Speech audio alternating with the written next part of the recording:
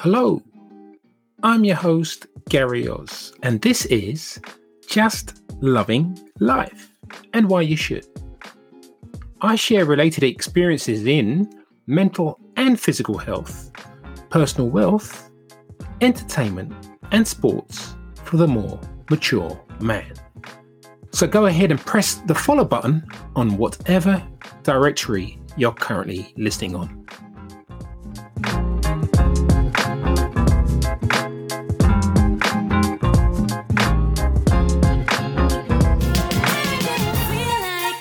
Body Products are the proud sponsors of Just Loving Life. With Gary Oz. Beauty originates deep inside.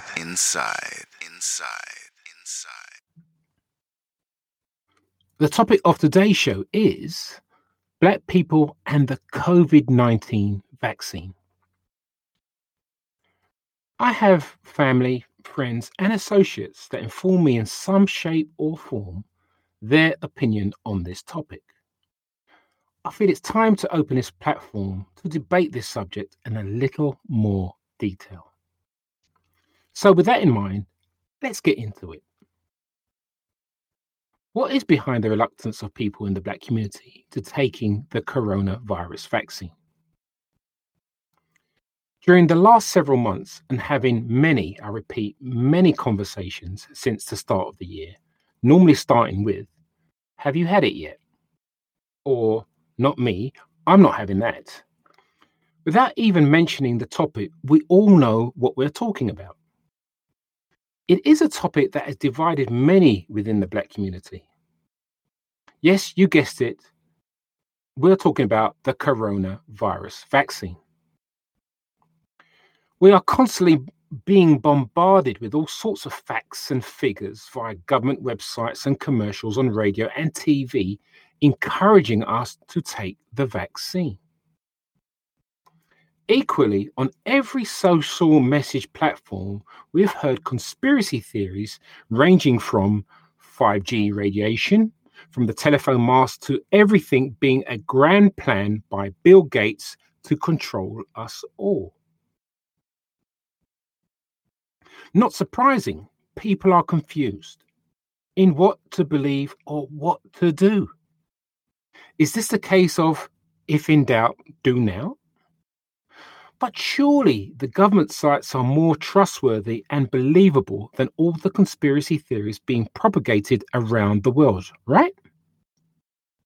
I mean, we have literally every country in the world, every world leader across the globe telling us all the same thing. Take the jab. But still a lot of us say, I don't know. Is our reluctance really about the jab, or is it deeper than that? Let's relate this conversation along with statistics.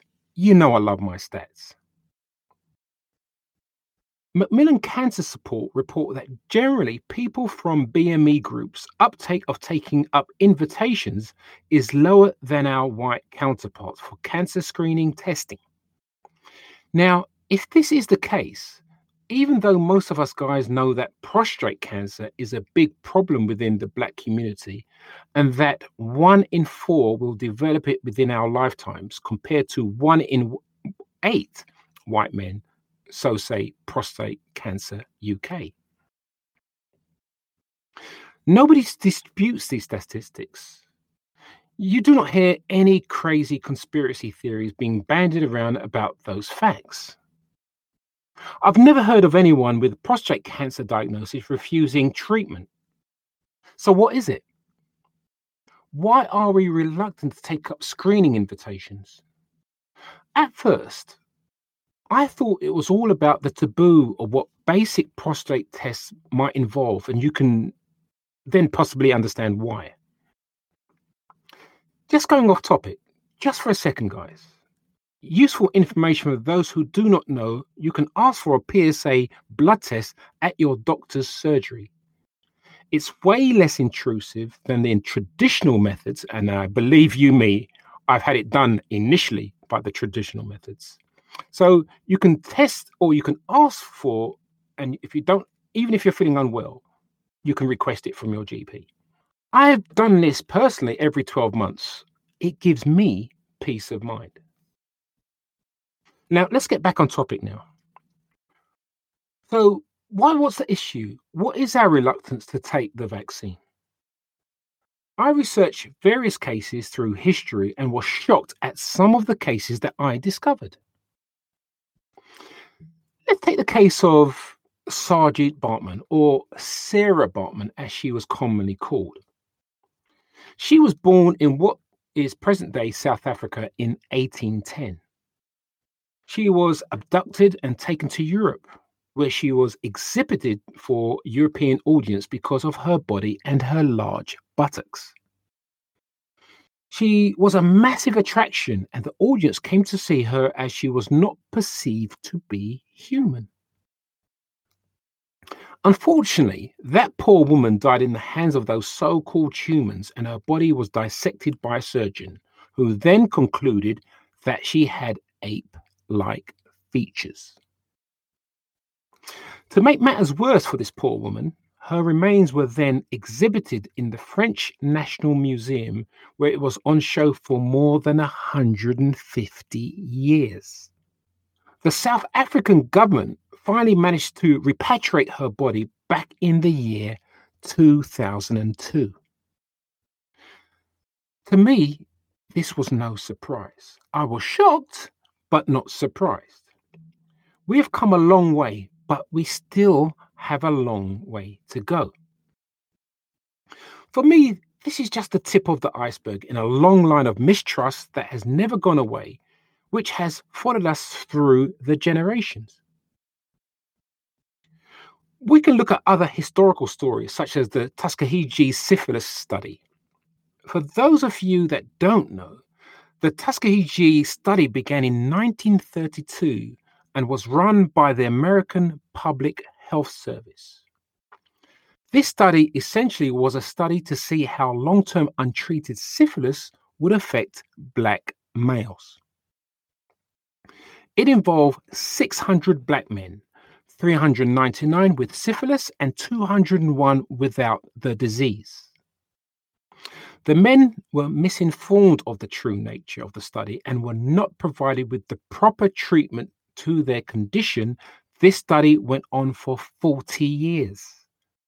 In fact, it ended in exactly 1972.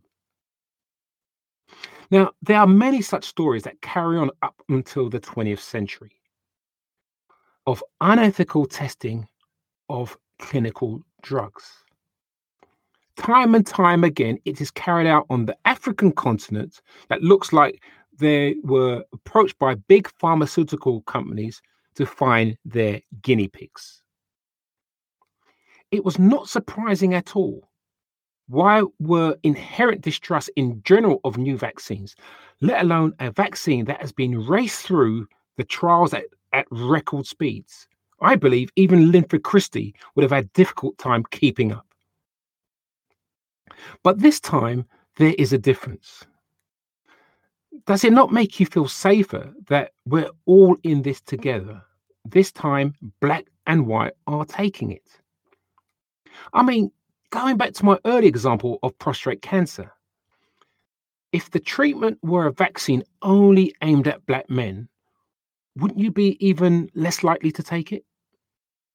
So, is this problem of not being sure about the vaccine, or is it really an issue of trust?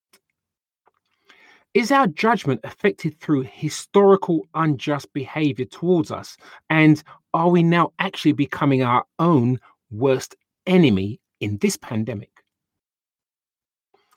I'm not saying either stance or position is right or wrong, but I do feel that we need to at least make our decisions to take or not to take based on more than following the crowd or joining conspiracy theories. We may all one day have to make a choice on this vaccine. Our civil liberties may well be affected. if we as an individual decide to take it at least or not. If that's the case, let's make an educated choice. Let's make decisions that belong to us, and let's not base our information on just following the herd. The truth of the matter is, no one is promised tomorrow either way. I want to take time over the next few shows to delve deeper into why we distrust only with certain aspects of our healthcare, but will follow blindly with others. I want to hear from people on their experiences, good and bad. I want to hear from you, the listeners, on this topic. I want to hear from medical staff on their experiences, especially during this pandemic. I want, and I really, really want to understand. In the next show, we will continue our journey in trying to understand our fears towards seeking out help when we really need it.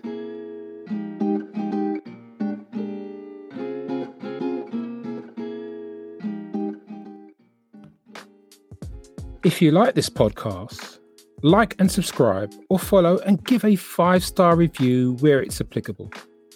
If you wish to contact me, though, I'm available through the website, which is all the W's, justloving-life.com, whereas you'll be alerted with the most recent episodes, which is generally available every Tuesday.